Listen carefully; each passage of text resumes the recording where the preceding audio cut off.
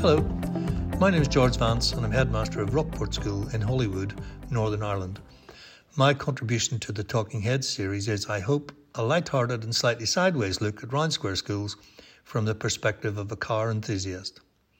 I'll begin with the story that starts in that other Hollywood, the one in California. British actor David Niven was already a big star and living in Beverly Hills when the Second World War began in 1939. On hearing the news that Britain had declared war on Germany, he immediately came back to Britain to volunteer for service. And as his family hailed from Scotland, he wanted to join a Scottish regiment. Now, he loved the idea of the kilt, but he hated the idea of wearing those tartan trousers or trews, worn by one unit in particular, the Highland Light Infantry. On the application forms, which had to be filled out by all potential officers, candidates were asked to suggest 3 possible units or regiments that they would like to join. So Niven made the 3 following entries on his form.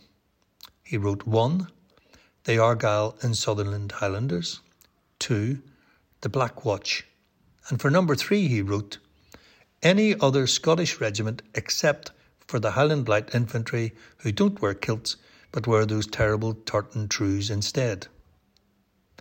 The following Monday morning, Second Lieutenant Niven found himself standing in front of his new commanding officer of the Highland Light Infantry wearing the dreaded trews. To make matters worse, the CEO had Niven's application form in front of him. Now, we encourage free speech and free thinking in round square schools, but sometimes it is wise not to say too much. In fact, being the grey man or grey woman can sometimes be a skill all in itself. There's actually an Irish saying which goes something like, whatever you say nothing.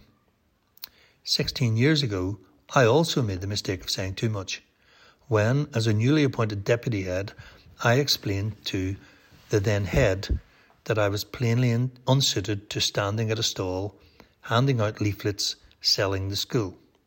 I said I had no training in marketing, no experience in marketing, and I would frankly rather do anything else rather than marketing. I said I would do anything else, including sticking my hand down drains or even dealing with the human drains, but please, don't make me sell the school.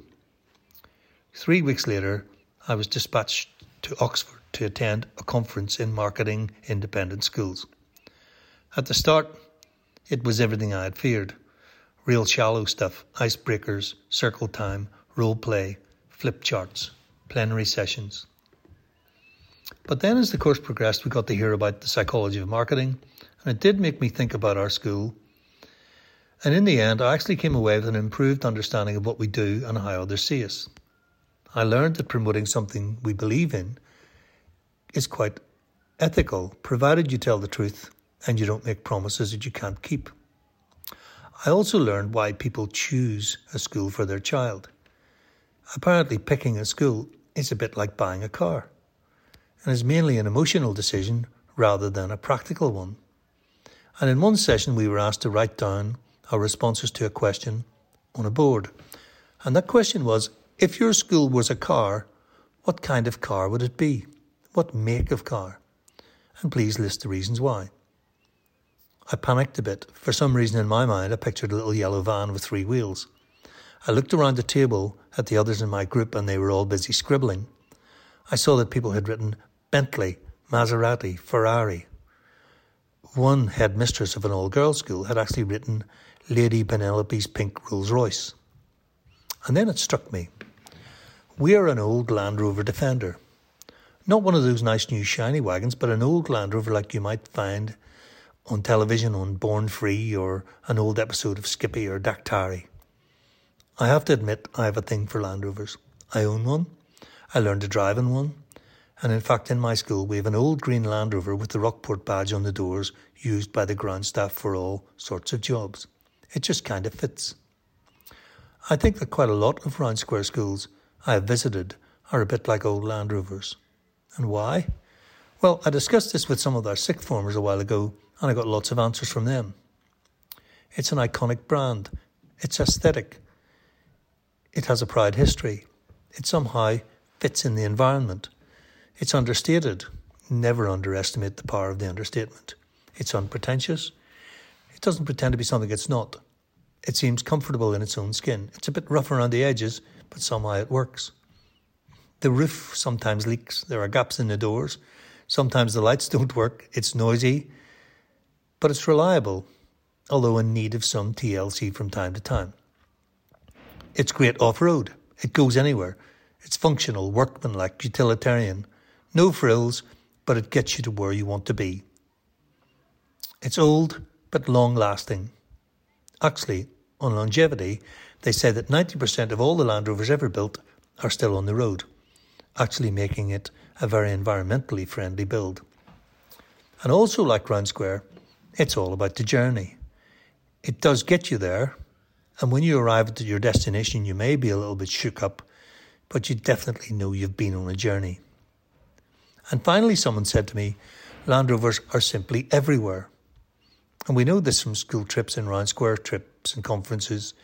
I've been on a jeep safari in Barbados, and I've seen them in the desert in Jordan, in India, in Singapore, in Africa. I've spotted old Land Rover Defenders everywhere. Land Rovers are to be found all over the world.